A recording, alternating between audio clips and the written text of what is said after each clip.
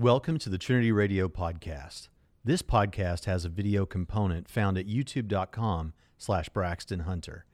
This means you might miss some visual aspects of the show, but it shouldn't have a serious negative effect. We'd love it if you'd run over to the YouTube channel real quick and subscribe. And if you enjoy this content, do us a favor. Take a moment to give us a 5-star review on iTunes and mention a couple of things you like about the podcast. If you really appreciate the show, you can help make it better and get extra content for as little as $1 a month at patreon.com/Trinity Radio. Enjoy the show.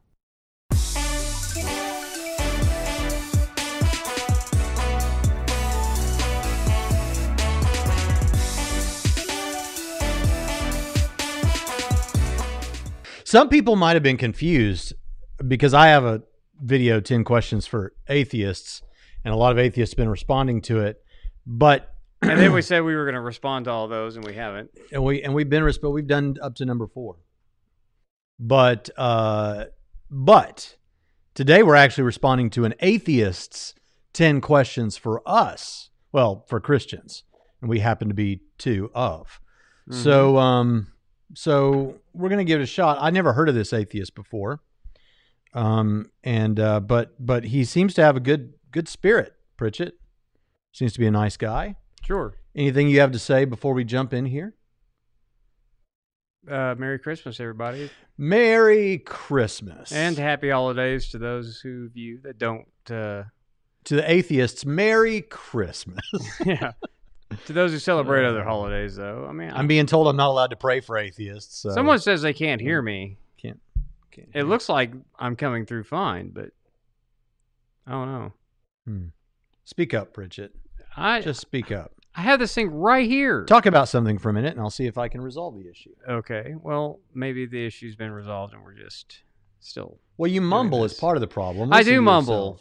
Right. So, people, you need to turn your audio up.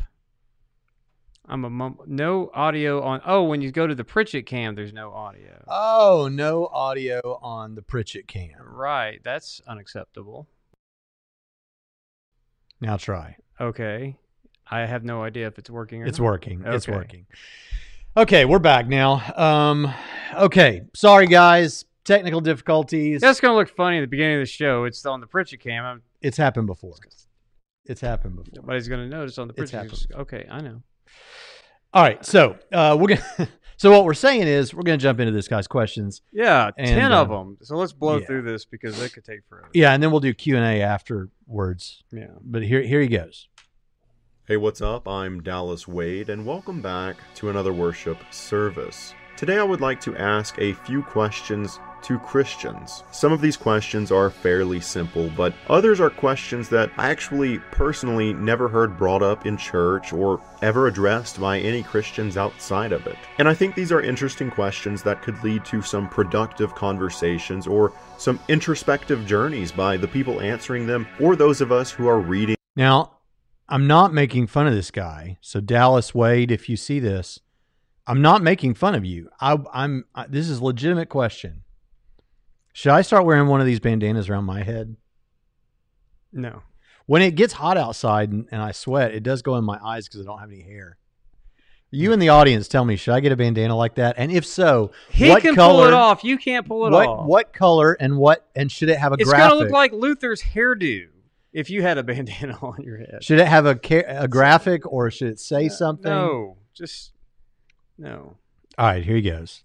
Or listening to the people answering them. And so I would encourage any Christian watching this to leave your answers down below, or even better yet, make a video answering these questions and sharing your own thoughts. And if you do that, comment the link down below and I will go check out your video and you will have my fullest attention. Nice guy. And I would very much like to hear answers from as many Christians as possible, because I know that Christians are a very diverse group of people with very diverse beliefs coming from very diverse backgrounds, and so I expect that if enough Christians respond, we will get some very diverse answers, and I would very much like to see that. So share this video so as many Christians as possible can share their knowledge and join into the conversation. So with all of that out of the way, here are 10 questions for Christians.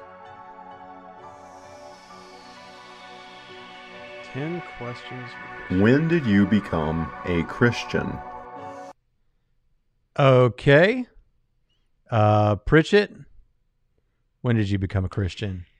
When I was 17 years old, my friend Nick Williams invited me to go to his youth group's big rally that they were having at Geyer Springs Baptist Church, which is actually not located on Geyer Springs Road like it used to be. By then, it had moved to being off of Interstate I-30, but they still called it Geyer Springs or Geyer Springs Baptist Church or something like that. Anyway. Nobody cares about those kinds of details. Brian Jonathan. Roden will appreciate this, and he's a patron. That's so one person. Who gives money. We don't just make this show for Brian Roden. Right. Although we're glad for Brian Roden. But we do give a little bit extra to those who give a little bit back. So that's not why you did that. Just tell your story. So, well, my friend Nick was aware by the way that I was living my life that even though I claimed nominal Christianity and, had Christian parents and all of that, he knew that I wasn't a believer because of the way that I was living my life. And he said, well, since you're a Christian, you ought to come to this. And so I did. And then So the setup is you were professing Christ. You just don't think you were legitimately born again yet. Yeah, I would say I was confessing cultural Christianity, so to speak. That was, okay, that's what we were. But I didn't have any sort of evidence in my life, and I'm thankful that my friend Nick was being judgmental about that and decided to invite me to go to this youth rally where the speaker he gave a message, and I felt the conviction of the Holy Spirit. And guess what, Braxton? I responded to that conviction, and it was during, one of those horrible things that you do yourself that we call altar calls that are the bane of a certain segment of American evangelicalism. But yeah, we're out here trying to reach people for Jesus, and Christians are saying they can get saved, just not that way. Right. They're not allowed to get saved at the front of a church building. I even prayed a prayer to, give my life to Jesus, which you should never. You can come to Jesus however you want, but by golly, don't say a prayer when you do it, because that's awful too, according to certain Christians. But I said a prayer, and that's when and then I got baptized shortly thereafter. So that's when I became a Christian at 17. Yeah, let me put this up here so I don't forget it, but then I'm going to answer it in a second.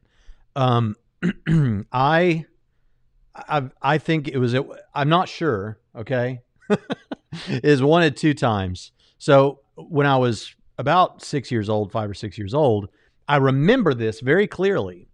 It made an impression on the brown shag carpet in our living room in Jacksonville, Florida. And I told my parents that I knew I was a sinner. I knew that Jesus died for my sins, and I wanted to be saved.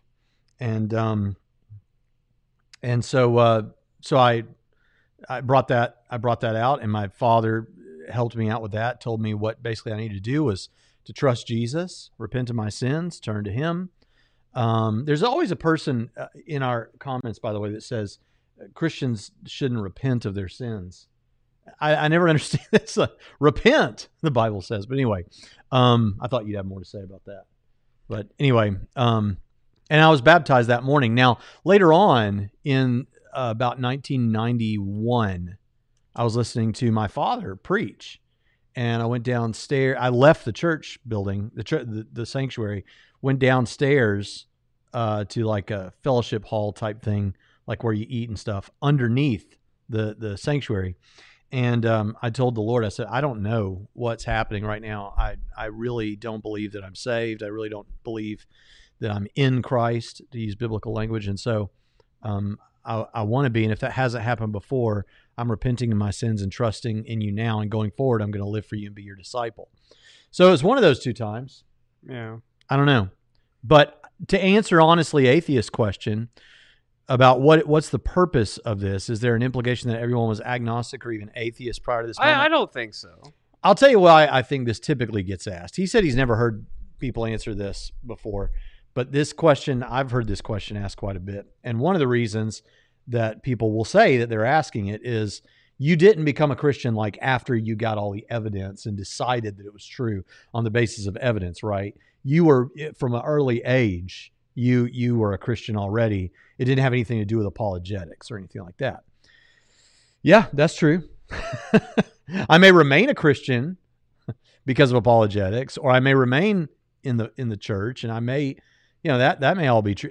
I may find it to be true, but on the basis of apologetics. But I got saved early on. I mean, unless they're gearing up to aim at the genetic fallacy, I don't see the point of making those. But he doesn't say any of that. You're right. And so, but those who do, I mean, what difference does it make? I learned that the sun was a hot yellow gas ball from a comic book. Yeah, but when did you first what? begin learning about the sun? You believed in the sun from the time you were a kid, didn't you? Reading comic books, yeah. And I learned that it was a giant ball of gas. And you're making the point that comic books are a terrible way to learn truths about the universe, but that doesn't mean that you're wrong, that it's a big ball of gas. Right. So that makes no difference. All right, let's move on. Question number 2. Whoops, I should put him up here. Why the ethereal music, though? It's typically a preset sound from a synthesizer. It's not even a good one, but I mean, it's like you just hold, and it's the same one throughout the whole video. And this is why the ethereal music or the ethereal background synthesizer preset that you're holding the button down. Tatiana, glad you're here. Yeah. I don't know if I've seen you the last couple of times. Well, look, he's going through a cycle. This is what happens when you start a YouTube channel.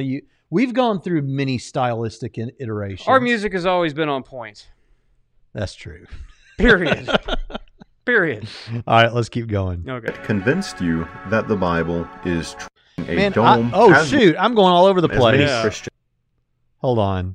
And now we're just talking about being professional with our aesthetic. No, my mic wasn't working on the Frigicam. That's shot. I said music. I didn't say overall production quality. Okay. Well, we try. We're not capturing Christianity over here, okay? Right. We're not, what do you mean? All right. What convinced you the Bible is true? What convinced me the Bible is true, that's such a, what convinced me that the Bible is true is that Jesus believed that about the Bible, and I want to believe what Jesus believed about the Bible because I believed in Jesus. So, simple. Yeah, I became convinced that the Bible, I was predisposed to believe that the Bible was true. From an early age, I was taught inerrancy. I was indoctrinated. Thank God I was indoctrinated. Praise the Lord for good, godly indoctrination. And were you indoctrinated? Yeah. Yeah. Praise God, because we're going to be indoctrinated with something. It's good to be indoctrinated with the truth.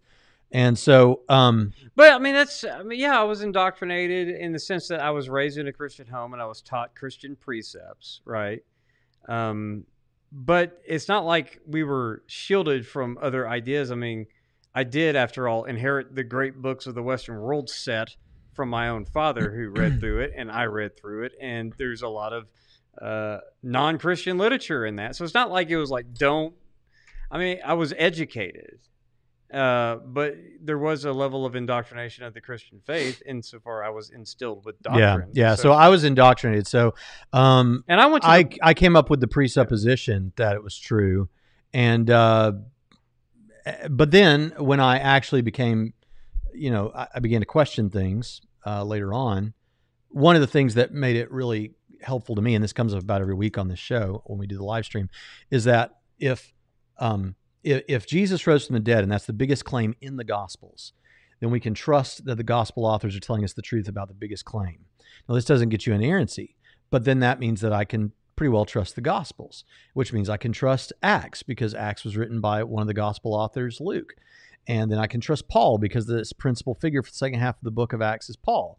And then that means that I can trust the rest of the New Testament because it's either written by Paul or other characters already affirmed in the Gospels. And if you want to quibble about Jude, you can. And then, of course, in Luke, Jesus says in Luke 24 that the whole Old Testament is about him. So if I believe the resurrection happened, I think I have good reason to believe the whole Bible is at least basically true. And, of course, I believe it's inerrant. part of the reason I believe it's inerrant, this is going to come up later, is that every single time someone says something like, there's no such thing as the Hittites are a made up group of people that never existed. And lo and behold, one day we turn a brick over somewhere in the Middle East and it says the tribe of the Hittites. And so it's like, okay, well, maybe y'all should just stop saying stuff. Because now you go to Turkey, which is a predominantly Muslim country, even though it's technically secular, and you can go around to all the historical sites and they're like, well, this was originally a Hittite tribe before Alexander the Great and blah, blah, blah, blah. Everywhere you go, it was originally a Hittite tribe. Now we know there's Hittites. Same with King David. Interesting question. I think the Bible is completely true, which is to say, it's free from error. But we've talked about inerrancy before. I mean, all the way. I agree with Bono in a sense that there are parts of the Bible that are it's poetic truth. There's parts of the Bible that are historical truth. There's parts of the Bible that are theologically true. There's all kinds of different elements to the Bible that it's not.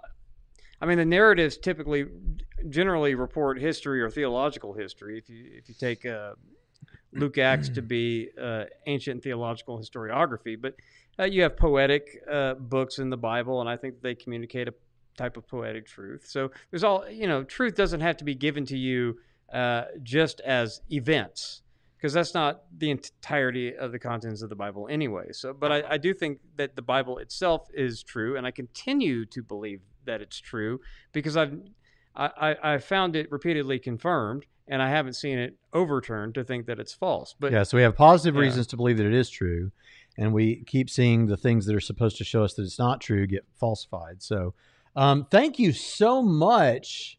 Thank you so much, Ralph Comau.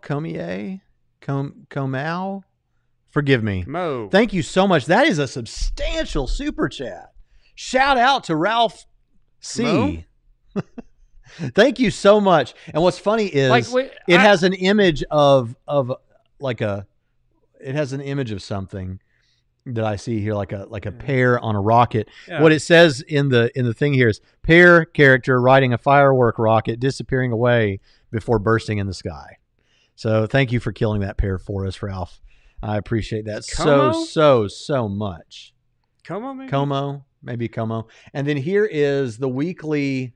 He says weekly Pritchett payment. Yes, he put in a post. Benjamin put in a post in the Theology Geek Fitness group that shows you the tracking of this, and it's absolutely amazing. And we are super proud of what he's doing and keep down doing 46.2 pounds. Wow. Yeah. Every week you keep losing, and every week I keep not. Right. That's going to change at the first of the year, isn't it? I keep hearing it is. Yeah. Okay. So we've answered that. Let's move on to number 3. Against you that the Bible is true. Number 3. He's about to say it. 3. Were you raised by Christians? Yes. Yes. And if so, on a scale of 1 to 10, how much do you think that contributed to you becoming a Christian? 7. 9 or 10? 7 for you? 7 for you, 9 or 10 for me. Yeah, but I was a worse teenager than you were.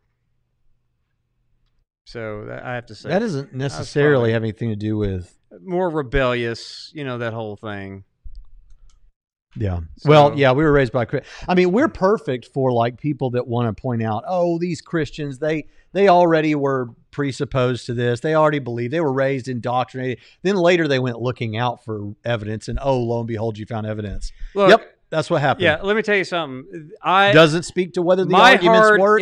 Doesn't speak to whether it's true. Look, when it comes to testimonies, right, I am totally moved by the drug addict, the gangbanger, the criminal, the whatever that repents and comes to Jesus, okay?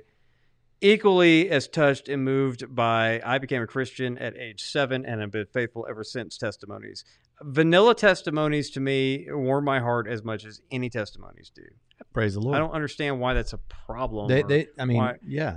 why that's, it's, you were raised that way. Of course, and if you were born in some other country with some other kind of parents, you wouldn't be a Christian. Who cares? There is So a what? place Does it have for- anything to do with the truth of Christianity? There is a place for testimonies from atheists. Obviously, we get people like Lee Strobel. There's a place for people that have really interesting testimonies, like they were a drug addict or a prostitute or something. But I've never understood. But there's a place for that. There's a context. It shouldn't be everywhere, because it's like, one year when I was the president of the Conference of Southern Baptist Evangelists, I was putting together a conference, and this one preacher, I knew his background was he used to be a male stripper. And I told him, I said, don't tell that here. Not because there's anything you should be ashamed about your testimony. It's just that once, and he was very overweight at this point. And I thought, once you say that, everybody's just thinking about you that way. And we don't want that for our conference. And it's like, what are we supposed to do for like a drug addict or something like that? It's wonderful that God delivered you, but you don't like, yay, you were a crackhead. That's great. I mean, there's a context for that. There's a place where that testimony can be powerful, but it could lead you to think, well, I don't have that great of a testimony. What's wrong with my testimony? So anyway, maybe you disagree with me about that. Yes, silly. Parents, keep indoctrinating your kids and raise them in the truth. All right, let's have keep more going. converts. Is it possible for someone to believe that they have a real relationship with God when in fact they do not? And if so, how do you know that your relationship with God is in fact real? Well, the answer to the first question is obviously yes. Yeah, it's possible for someone to believe that they have a real relationship with God when in fact they do not. And in fact, I think a lot of Christians will say that they probably suspect, like my friend Nick suspected, that there are people who think that they do, but don't.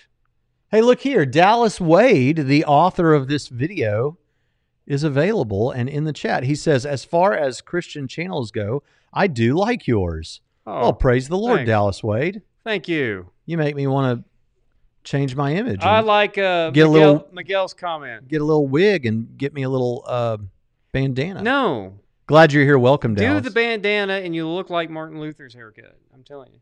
It's my prayer that my kids' testimonies would be that they never remember a time in which they didn't believe. Right. Praise the Lord. Amen. That's what I think. Now, as far as how do you know that your relationship with God is in fact real? I know the way that I gauge this, and your answer might be different, but the way that I know that, because to me, I have too many confirmations of my walk with God, either in events that happen within my family or my church circle or whatever, that I feel connected to, or I see the continued sanctification in my own life in which I have it confirmed by elders and people that I respect within the faith. It's not entirely guesswork. The Bible teaches us, regardless of what you make of the Bible, we think it's true. The Bible teaches us that you will know people by their fruit, and the fruit of the Spirit is evident. And so I think that kind of life, in a visible way, is good evidence that your relationship is genuine. Well, and I'm not just talking about moral behaviors, because there are a lot of moral non-believers too, but the things specific to Christianity, the things that are Christian-specific obedient acts, right? Which we'll talk about next week when it comes to like the way that you treat others, the way that you do your charitable giving, the way you now I know that there are atheists who are charitable and stuff, but just the Christian-specific things that why you do them. And that you do them, with the certain attitude that you do them. Thank you, Jose Martinez. $3 from Jose Martinez. What's up, Braxton and Dr. Pritchett? Happy Thursday. Yeah. So I think when other people are willing to confirm your relationship because of your growth in Christ, you have a greater degree of certainty than those. And I think what he's saying though is if other believers in other religions have the same sort of belief that they have a relationship with God, like why are obviously you think they're wrong. How do you know it's not you that's wrong? Yeah, sure. That's the easier question. That's easier to answer. then your subjective, how do you know that your relationship is genuine? Because then you can compare worldviews and see which worldview is true. And that's the answer is I don't go by my feelings. Right. Like if I've said this so many times here, is that like if I'm talking to a Mormon and they're talking about a burning in the bosom that they're experiencing, I don't doubt they're having a spiritual experience. That's perfectly consistent on my worldview. What I want to know is the content of that experience. Is that God, or is the one that I experience God? Or can I have a relationship with God and not ever get the touchy-feelies, which I think Christians, many do. Jonathan McClatchy Well, says I think in the context of asking Christians, 10 questions for Christians, I think he's not really talking about your religious experience versus non-Christian. I think he's talking about within. That's how I took the question. He says, is it possible for some, well, he says, is it possible for them to believe they have a real relationship? Yeah, okay, you're right. So I'm thinking he's talking Well, you answer that way. I'm going to answer this way. Right. But I think but I do think that being surrounded by your fellow Christians and them remarking about your sanctification is a good reinforcement, because Paul tells us to examine ourselves to see if we're in the faith, unless we're just believing in vain, right? So, we always got to do that.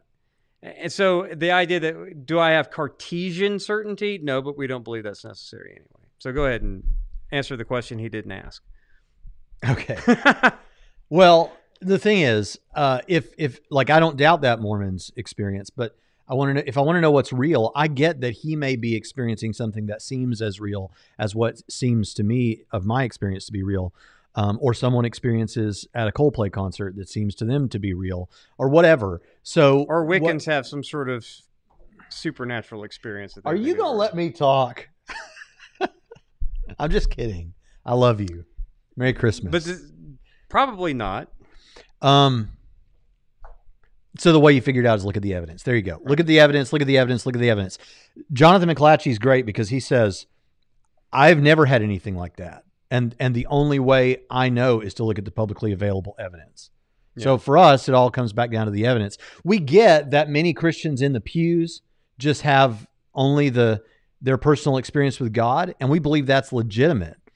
But when it comes to evaluating, well, are they having the real one and not the Mormons? We go to the evidence. Now answer. How do you know that you, Braxton Hunter, that your relationship is not? How do you know that you don't have what the Calvinists would call evanescent grace? Well, I don't believe in evanescent grace, and I don't believe in Calvinism. Although I thank God for our Calvinist listeners. But the way that I know that I'm saved is not that your relationship with God is genuine. What? Not just, you know that you're saved from facts of Christianity. You've affirmed these properties. How do you know that your relationship with God is genuine? What does that mean? How do you know that you have How do I know I'm saved? Well, your relationship with God. How do I know I'm really a Christian? Well, how do I know I'm walking with God properly? Right. I mean, your relationship with God is in fact real. What do you mean, that God's real and I'm not making it up? No, read his question. How do you... Okay. Is it possible for someone to believe that they have a real relationship with God when in fact they don't? Yes, I say yes to that. Do you say yes to that? Yeah, of course. Okay, now the second question, how do you know that yours is not like theirs? Well, if we're presuming the Bible for this question, like if we're presuming Christianity is true for this, is that your take? Yeah. I'm trying to answer his question the way you want me to answer it. No, I want you to answer his question, period, instead of the question he never asked. So there's 104 people watching this nonsense, including the author, who could just put in the chat what he's asking. But anyway, if I'm presuming Christianity is true for this, then I would say, okay, let's go to some place like 1 John and let's figure out what should be true of someone who's a believer. Do I rejoice at being around other believers and being in the fellowship? Yes. Am I convicted of sin? Do I have an awareness of sin, or do I want to be what God wants me to be? Yes. Have I repented of my sins? Yes. I mean, I think I made sure everything's true about me that needs to be true about someone who's a Christian. Does that answer it? Yes. Okay. All right. So basically what I said. When I listen back to this show when we get done, I hear you say all kinds of amazing things that I didn't hear when we were making the show, because I'm over here looking at comments. I understand. I do. And before we had the comments, just because I wasn't listening to you. Okay. We've had some super chats here. I want to get to those real quick. We're not done with the list. We're going to come back. We have been honored with the presence of the very person who made this video. Yes. And so I want you to answer the questions like the way that But if he's not here, you wouldn't have cared. Huh? But if he wasn't here, you wouldn't have cared if I got it right.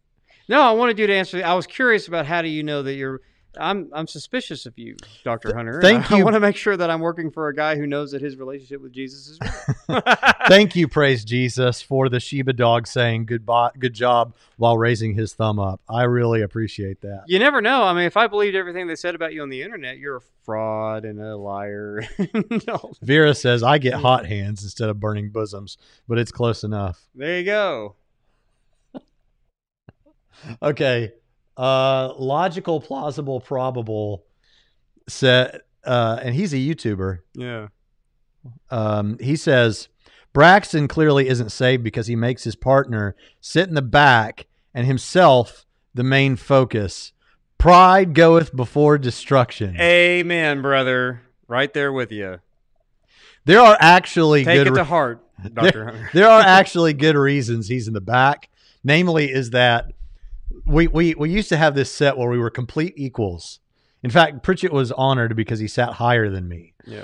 But the thing that happened was I have good posture. everything moved into my office, and we began to put this set together, and we were moving it all back and forth to the other room once a week for Trinity Radio. And it was like, this is stupid. It just needs to be all in one place. And since I make 2 out of the 3 videos per week, it needs to be here. The only problem is there's not really room for both of us to sit side by side. We actually used to do this in your office, though. What I did instead was I created a dedicated Pritchett cam because I want Pritchett to be a part of it, and I was willing to go the extra mile to do Plus, that. I can't sit up there because I can't work all the stuff. I don't know how to do all this stuff. Yeah. And if I learn how to do it, then I have to do it, right? So I don't want to learn. Yeah. All right. So what? We're doing a question and answer. Right. So let's get back to the. All right. Okay. There are tens of thousands of denominations of Christianity. They all disagree on either Are doctrinal there tens of thousands? Yeah. or theological issues, many of which are seen as essential beliefs or I guess it all comes down to how you categorize it, right? No, there's Actions. there's maybe 30 over 30,000. Last I looked at it, 33,000 somewhere. Where do you around go to there. look for that?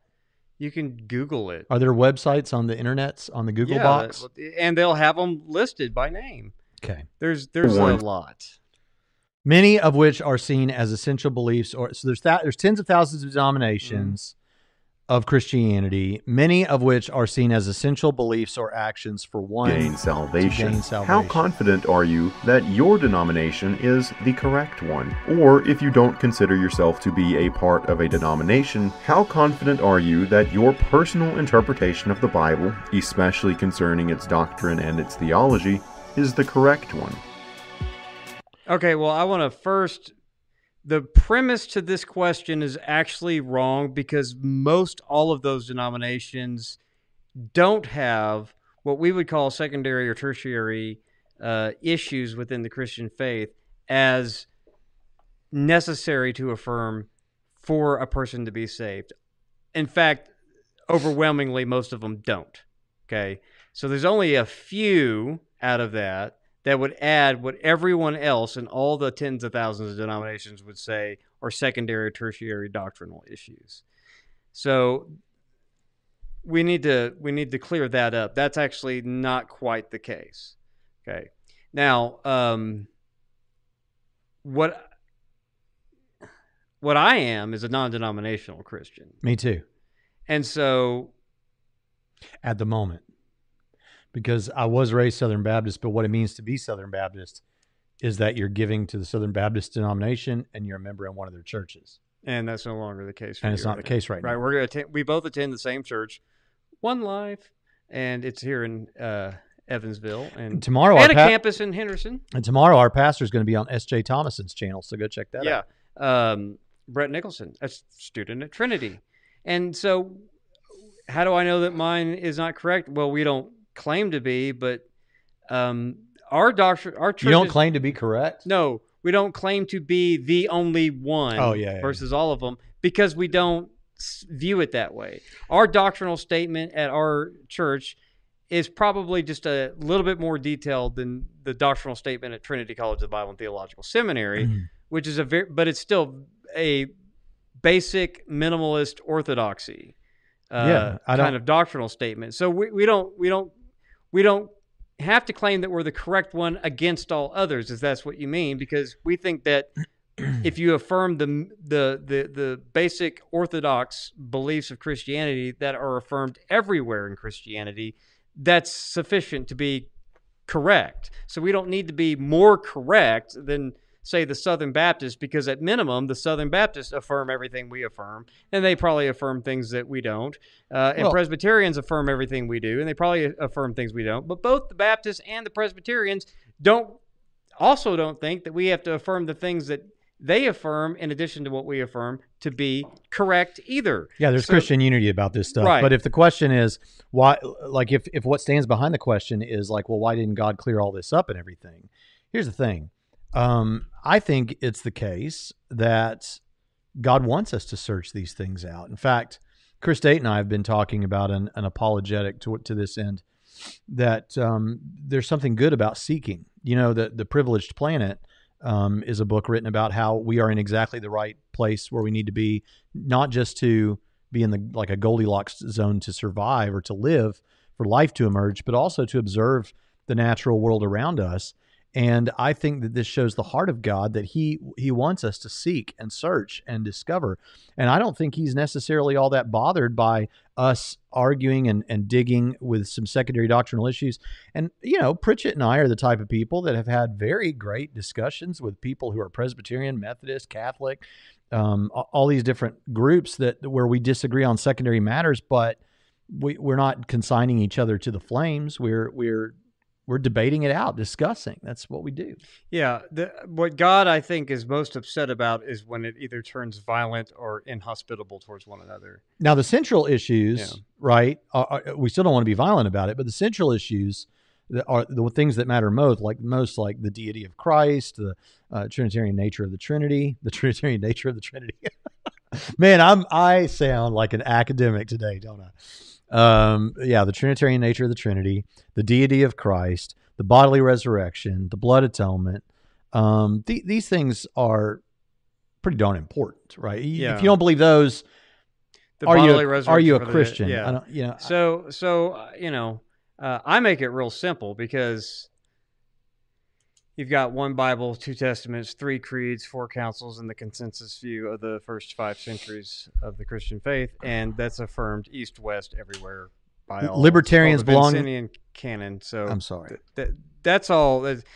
Now there are a few, and I'll give him this. There are a few, but it's not the majority that think you have to believe what I just prattled off, plus this, and this, or you're not saved. But that is such a small minority out of the tens of thousands of denominations. So, and those people, we pray for them.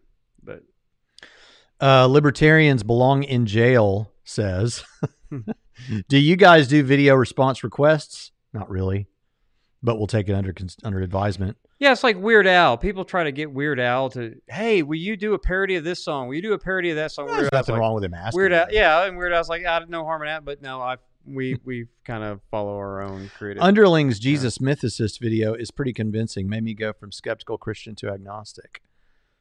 Well, I'll take a look at it, but mythicism in general doesn't interest me. I mean, it's a joke in scholarship, so I don't know. Yeah. But that doesn't mean that the guy didn't make a compelling case, and it doesn't mean that scholarship is right, even though they're totally right about this. Yeah. But I'll go check out. Thank you for the super chat, though. But the point is, it convinced him. So it convinced him, so it's convincing to somebody. Yeah, but skeptical Christian, when non-Christian agnostic Bart Ehrman wants no piece of that and lampoons it, you're probably sniffing up the wrong trail. Let's see. We had some other stuff. Logical, plausible, probable again. Thank you for another $5 super chat. Yes. Denominations are created by humans. I am a Christian, period. The rest is interpretation and excuses for conflict and division. So frustrating. Yes, almost. Some of it is for conflict and division. Other of it is, I think, a good idea. So, like, if you're the type of person that is just, I cannot be in a room with someone who believes in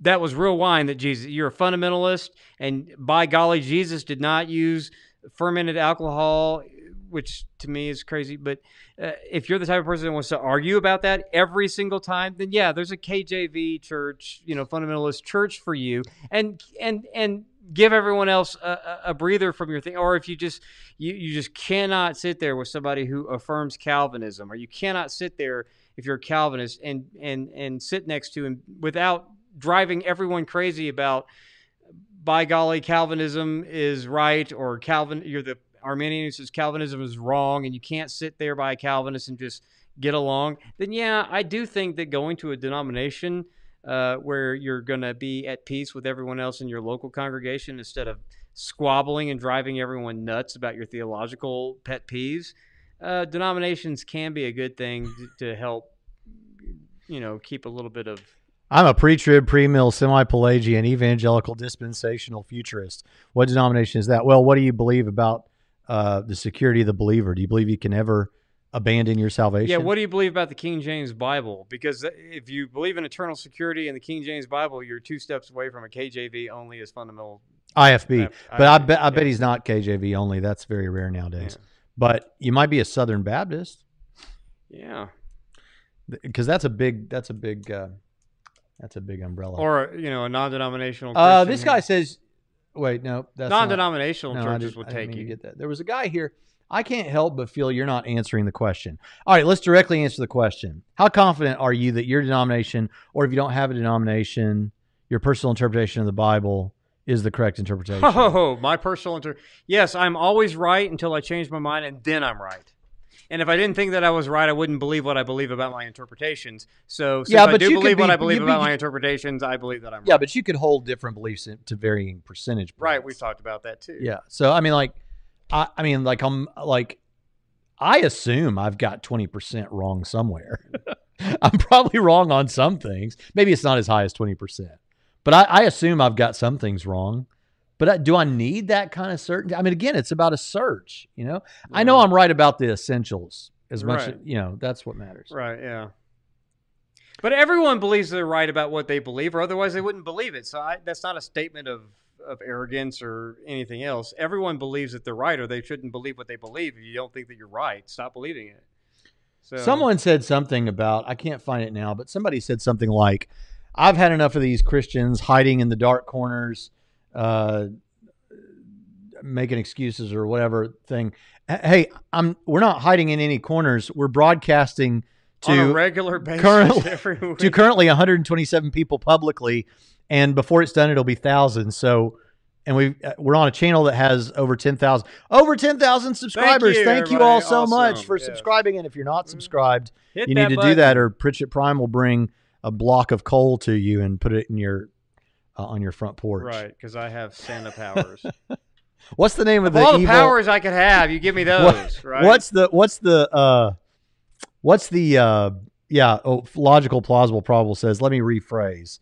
Humans have used denominations to that. Yeah, I agree with you. Yes. Krampus. That doesn't work with Prime. I need something that works with Prime to be an evil Santa Claus figure. All right, let's continue. This guy whose video we're doing has got to be so annoyed with this, because just get to my questions. That's not how we roll here. The Protestant Bible contains 66 books. The Catholic Bible contains 73. The Ethiopian Orthodox Bible contains 81. And up until 1885, the King James Bible contained an additional 15 books known as the Apocrypha. The current Protestant Bible itself contains references to more than 30 books and letters that are not contained within it. Even Jesus Christ himself references and quotes many of these books. There have been many Bibles which have included many any additional books or excluded many popular books due to dispute among Christian scholars. Altogether, there have been hundreds of Jewish and Christian books that at some point, by some people, have been considered to be inspired by God. So how do you determine that the books in your Bible are all inspired by God, and how do you determine that the hundreds of books that are not in your Bible are not inspired by God? Before you say anything, where did he go? Dallas Wade said, "I've been subscribed to y'all for a while.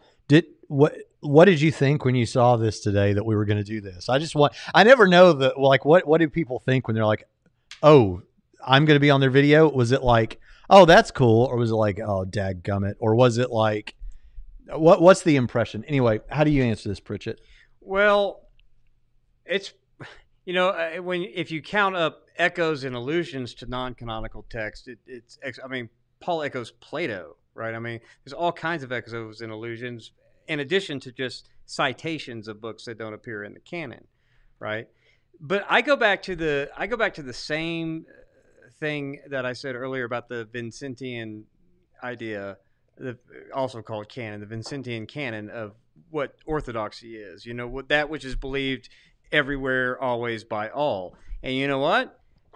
Here's the minimum. The 66 books of the Protestant canon is at minimum affirmed everywhere by everyone for all time. So you can at least start with that. Now, were some disputed? Yes, there have been, but ultimately over the course of the history and even in the early church history, those 66 books that the Protestants still affirm have maintained, and I think that's due to the work of the Holy Spirit guiding His church in the truth. As far as these other books, I can't attest to them because they don't have that whole thing. They are affirmed by everyone, everywhere, by all, and so I like all the doctrines, the ones that Braxton mentioned earlier. So I have less confidence in them. Could they be inspired? Maybe.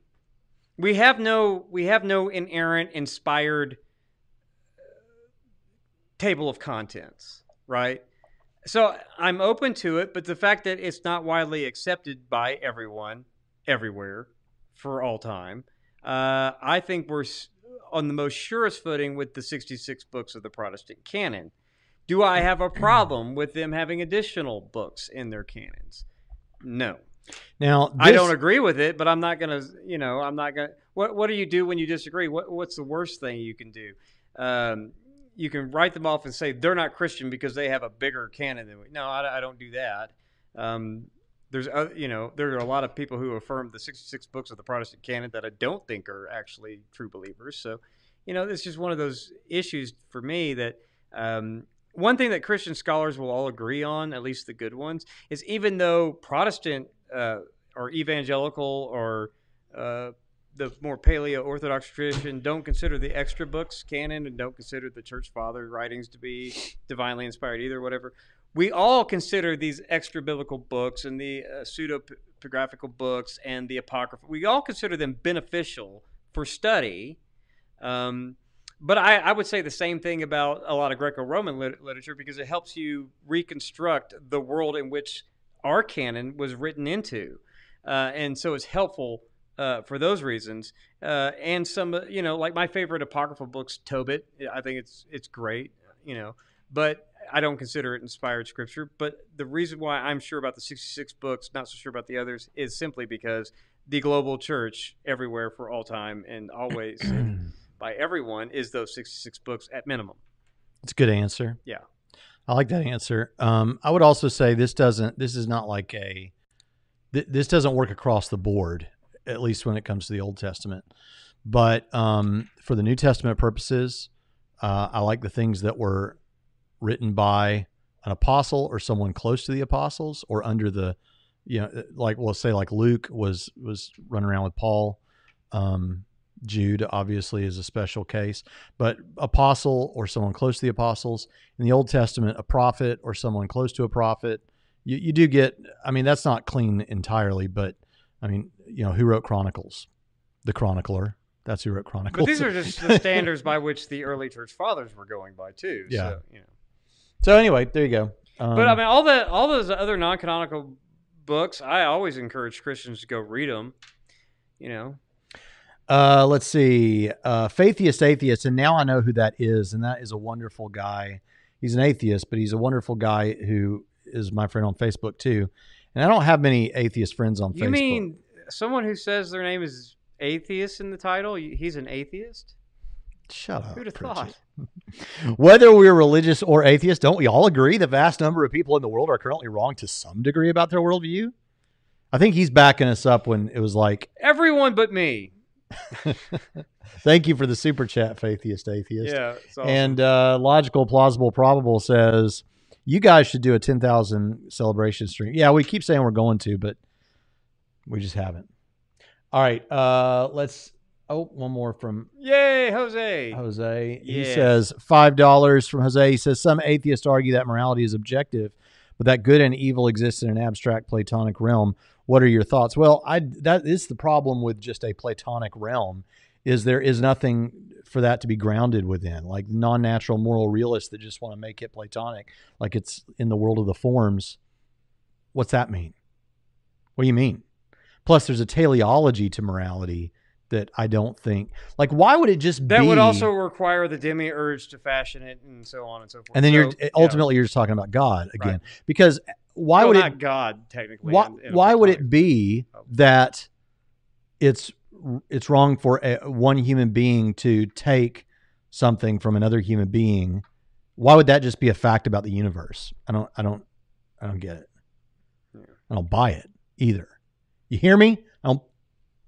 I don't buy Unlike it. most, I don't want to say most. Unlike a lot of Christians on the interwebs, Yes. I actually like Plato though. I love Plato. Yeah. So many Christians, Plato, I hate Plato. Chris Fisher's like, Plato affected Christianity. You hear me, Chris. Plato's awesome. Many times the Bible refers to the earth as being flat, the sun Plato smells awesome. Have you ever smelled Plato? as orbiting the earth, the sky as being a dome, as well as the earth sitting on pillars and being stationary. Christians typically don't believe that the Bible is being literal in these instances. Do you believe that the creation story in Genesis is also an instance where the Bible is not being literal? Or do you believe that it is a literal account of the creation of the universe? And if so, how do you determine that the Bible is being literal in this instance and not in the other examples? By the way, I'm picking on Chris Fisher. He is a patron, and that's why I pick on him. Go check out his channel. Reality is not optional, where he says Plato sucks. It's annoying. Stop it. Well, I agree with N.T. Wright that the word literal is a slippery, and metaphor is also a slippery word. I do understand Genesis to be a literary framework to communicate. I think there is, this whole idea of the cosmic temple inaugural. I think there's something to functional ontology there. I'm totally good with all that. I'm good with Christians who disagree with me on that. I'm fine with young earth creationists. I'm fine with old earth creationists. Wherever you come down on that, I'm just giving you my views.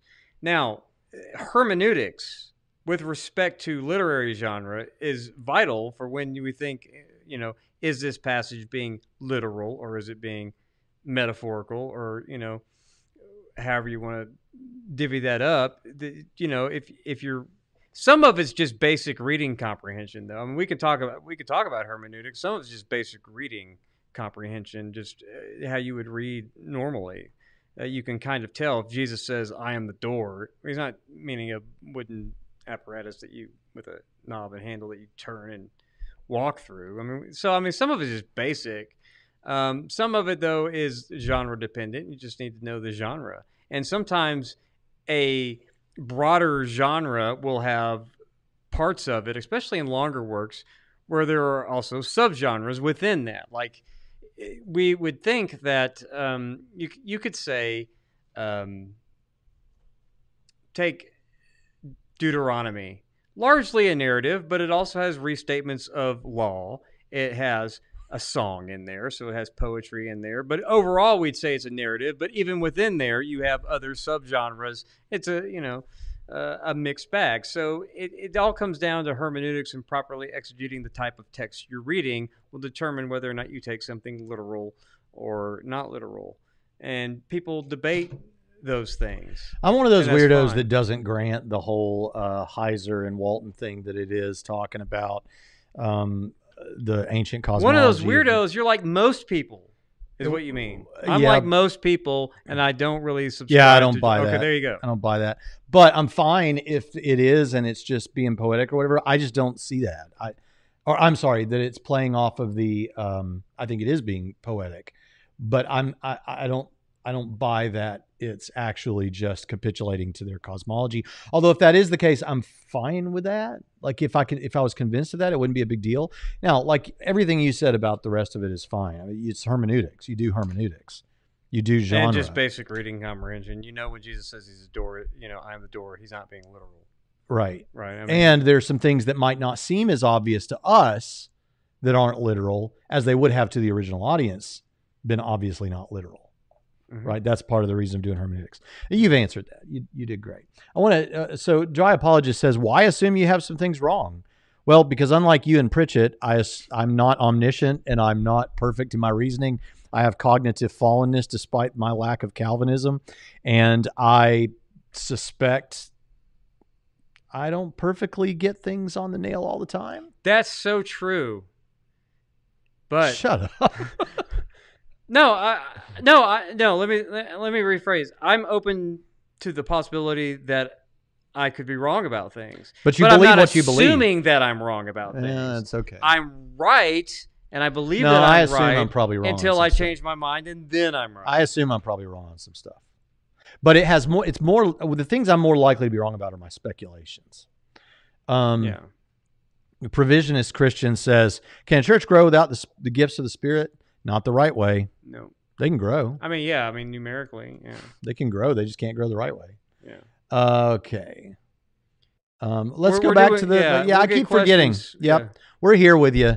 We're here with you, Dallas Wade. All right. In your opinion, what are the 3 best proofs that the Bible is true? And just to clarify, this question is asking for the 3 best proofs of the Bible specifically, and not theism. I think we kind of already covered this in a previous Yeah. question, the way we answered it. Not that you didn't need to ask this one separately. I don't know that I have 3. We just keep talking long enough. I have we jump 3. ahead of I'll ourselves. give you 3. Yeah. One is the one that I gave. I think that if you believe in the resurrection, you build out a case from there to the whole Bible, I think. And if you just go back and listen to how I answered that before, that doesn't give you like an absolute proof. Depends on what you mean by proof. Proof, the way it's used in philosophy, is not the way we use it in everyday language. I can't give you absolute certainty about it, but I think that there's good reason to believe there based on that. The second reason is, like we said, archaeology has confirmed a lot of the secondary facts, like maybe the miraculous stuff. Maybe I know what atheists are going to do. This they're going to say, okay, so what if you found out that like 2,000 years from now they find out there really was in New York and the streets were really where this book says they were, but that doesn't mean Spider-Man was real, right? I get that. I'm not talking about the miraculous stuff, but the Bible has shown itself to be reliable in all those other things, and based on the resurrection, I have good reason to believe that it's right about the supernatural stuff. So, and then third, I believe that the Spirit confirms this to me, which I know is not going to be satisfying to an atheist, but it's still true nonetheless. Ditto. Okay. Those were the 3 I was thinking. Is it better to silence the critics and avoid listening to criticism, or is it better to engage with critics and refute criticism? Out of those 2 options, B. Depending on who you are. Like, what do you mean by silence? No. I don't want anybody any to Christian kill 'em. silencing the critics. I don't want to unplug their microphone. I want you to silence yourself in front of the critics if you can't respond to it, because a lot of apologists that's are the third bad option. at what they do. Yeah. Silence yourself, not the critics. Yeah. But between those 2 options, it's better to engage the critics Yeah. and refute the criticism than it is. Don't go silencing critics.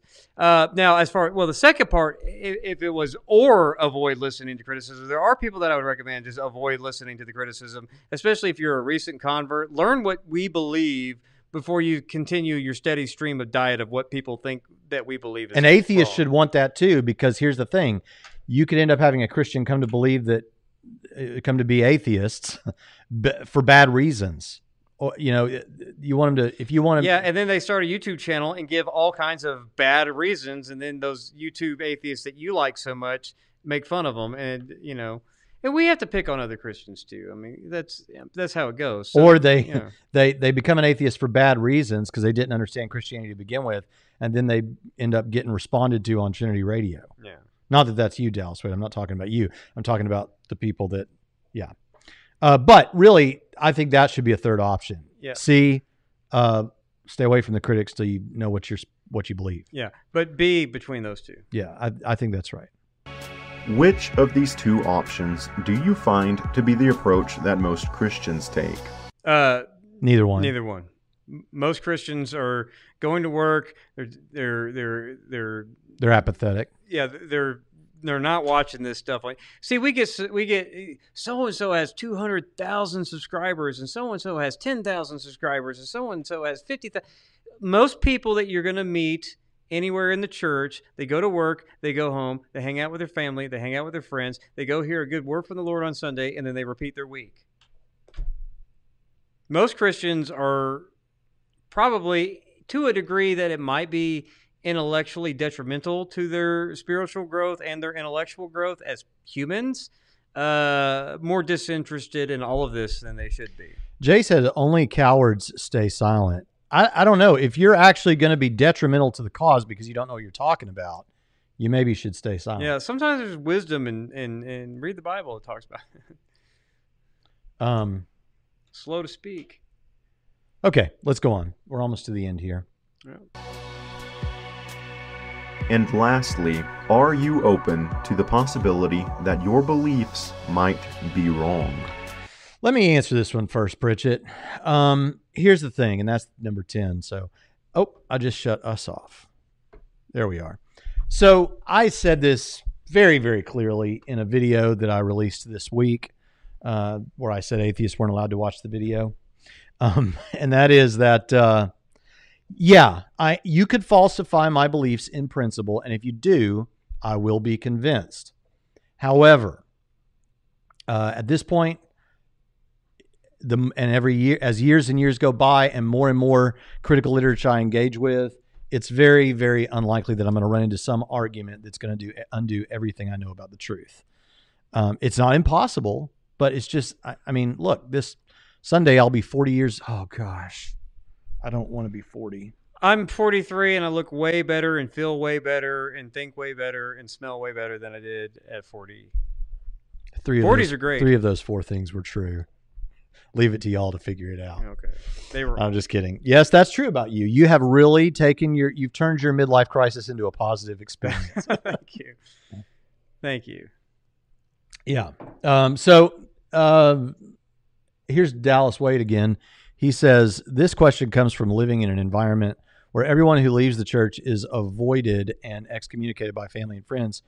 And if they're outspoken, they are pressured to stay silent. Well, that's unfortunate. That is unfortunate. Now, I'll tell you what, I have counseled one time a Christian apologist who was maybe about to not become an atheist, but reject Christianity. And I counseled him, don't say a word until you figure this out, until you decide that's what you're going to do. Because if you end up remaining, then you are actively working against kingdom efforts. And that's not a small thing if you end up remaining a Christian and believing Christianity. He ended up actually becoming a stronger Christian, I think, than he was before. So that's a good thing.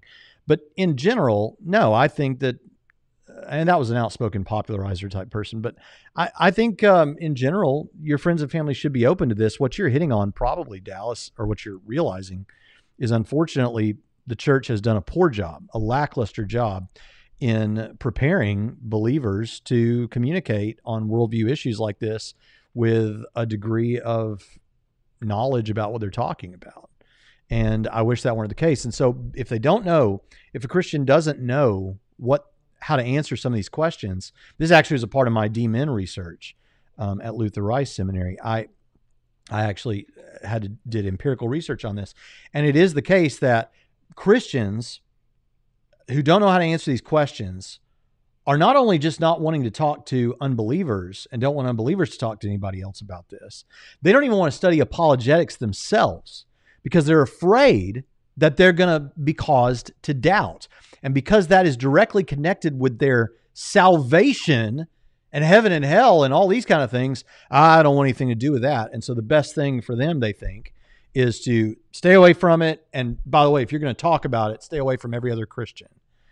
But I don't think that's the case. I think learn how the great Christian minds of the past 2,000 years have answered these questions. Be prepared to have these conversations. Bridget? I'd forgotten the question since you talked forever. No, we already answered the question. What was the question? Would you change? What are you open to changing? Open to the possibility that you're wrong. Yeah.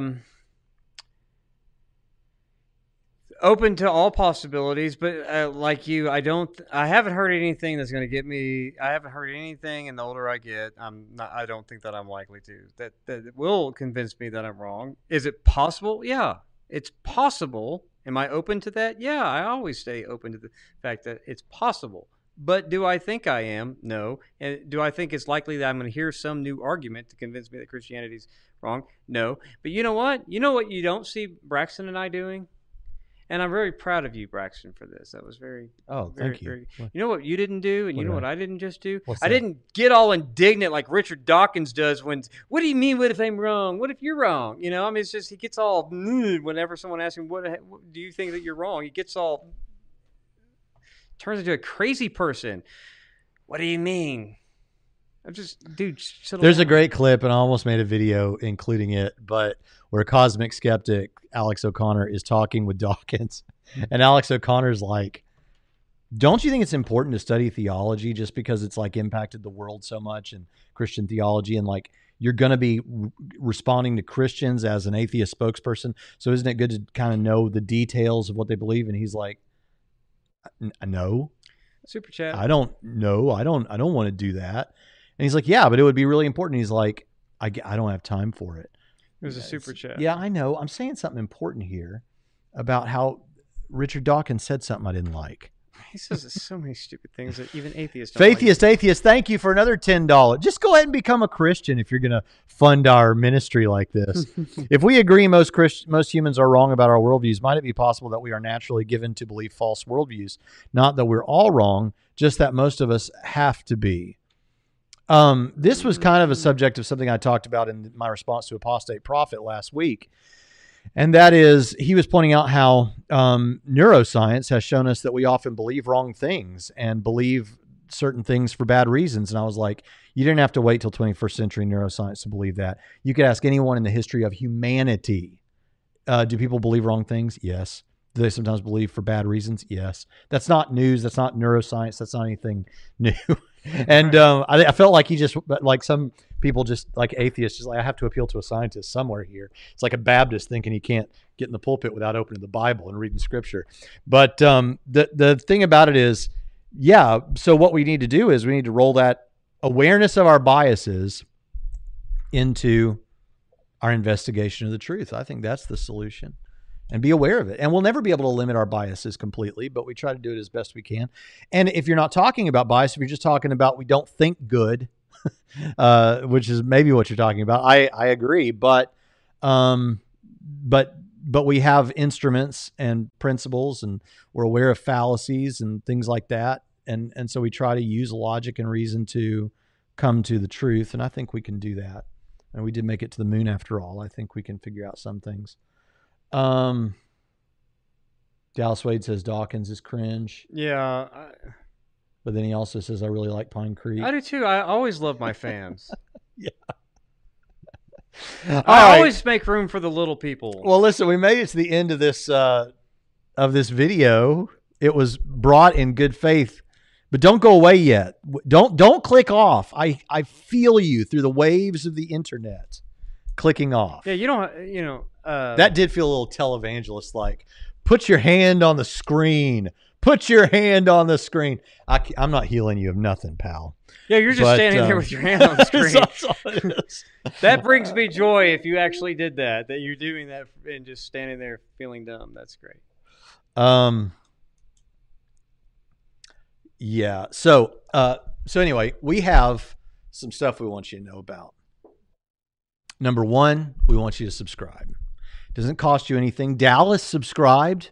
Dallas, as best I can tell, is an atheist or something. Maybe he's an agnostic. I don't know. And if he can subscribe, be like Dallas and subscribe. Also, yeah, and if you're a YouTube atheist, why don't you make videos like this with interesting questions?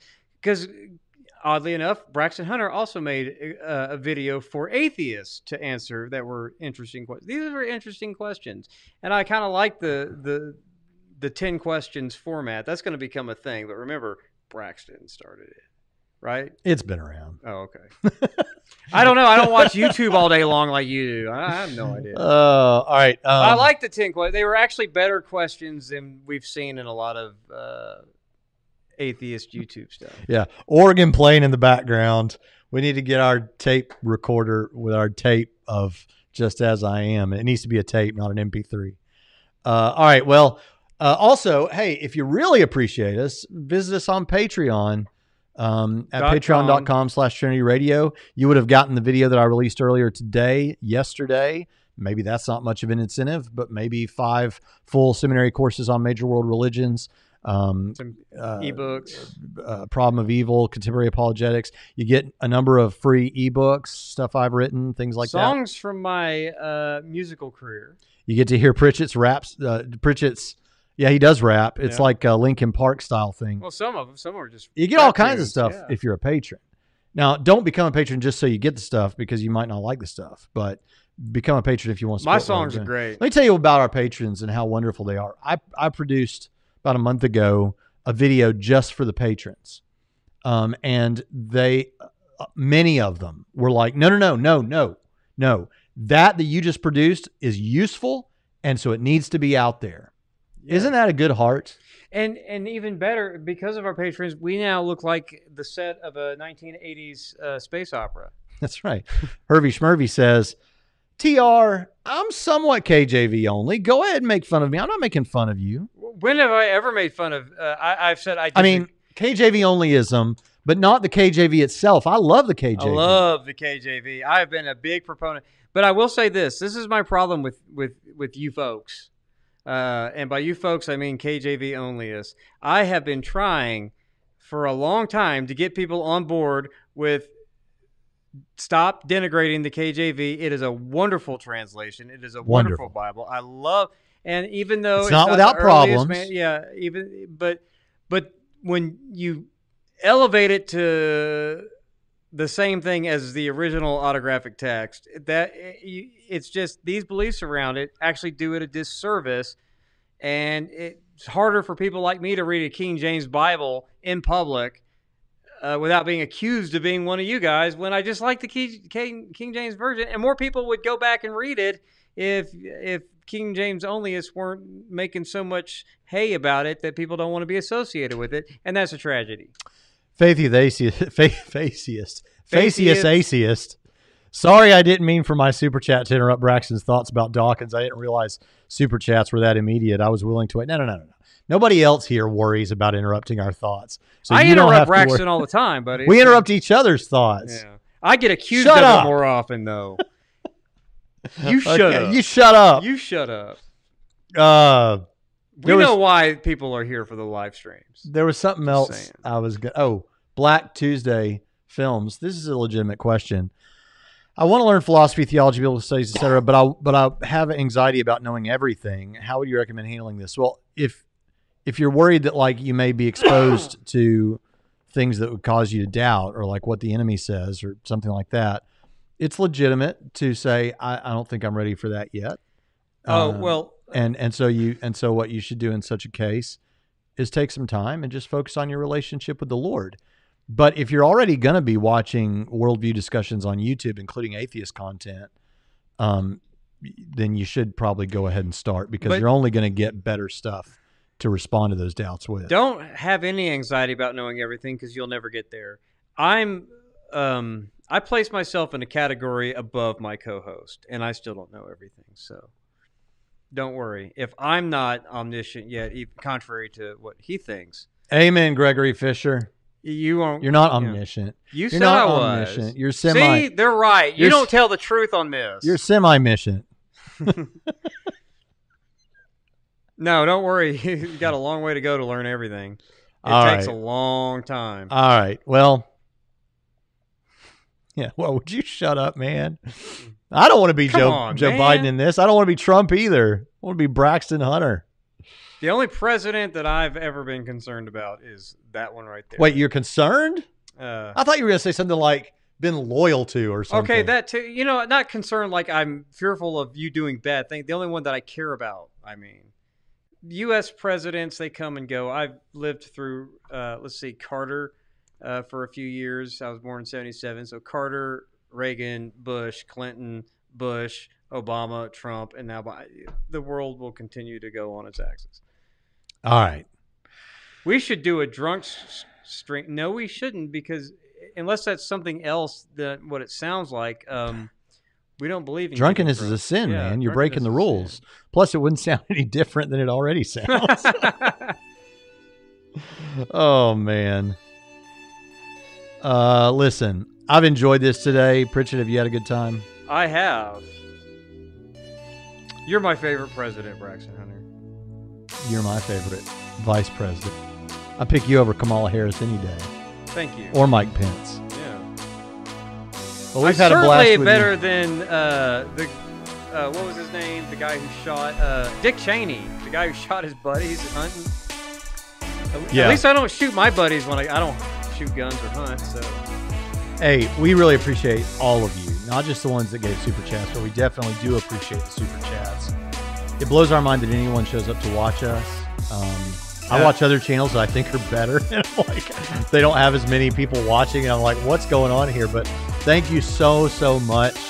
I pray that you all will stay with us for the long haul, because we're not planning on going anywhere, Lord willing.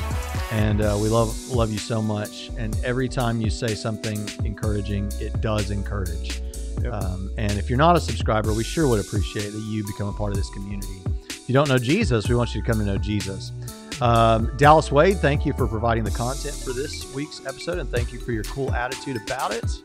I like people who say, let's have a conversation, because I'm a big fan of the Great Conversation, because, you know, when we're plugged for the Great Book, for all the people who play that drinking game about how I bet you he's going to say the Great Book. Yeah, we're participating in the Great Conversation here in the West, and I'm glad that he wanted to ask questions to further that along. So there you go. I have nothing. Oh, somebody asked how old my kids are. I have a 24-year-old son, I have a 18-year-old son, and I have a 15-year-old daughter. And with that, we'll see you next time on Trinity Radio.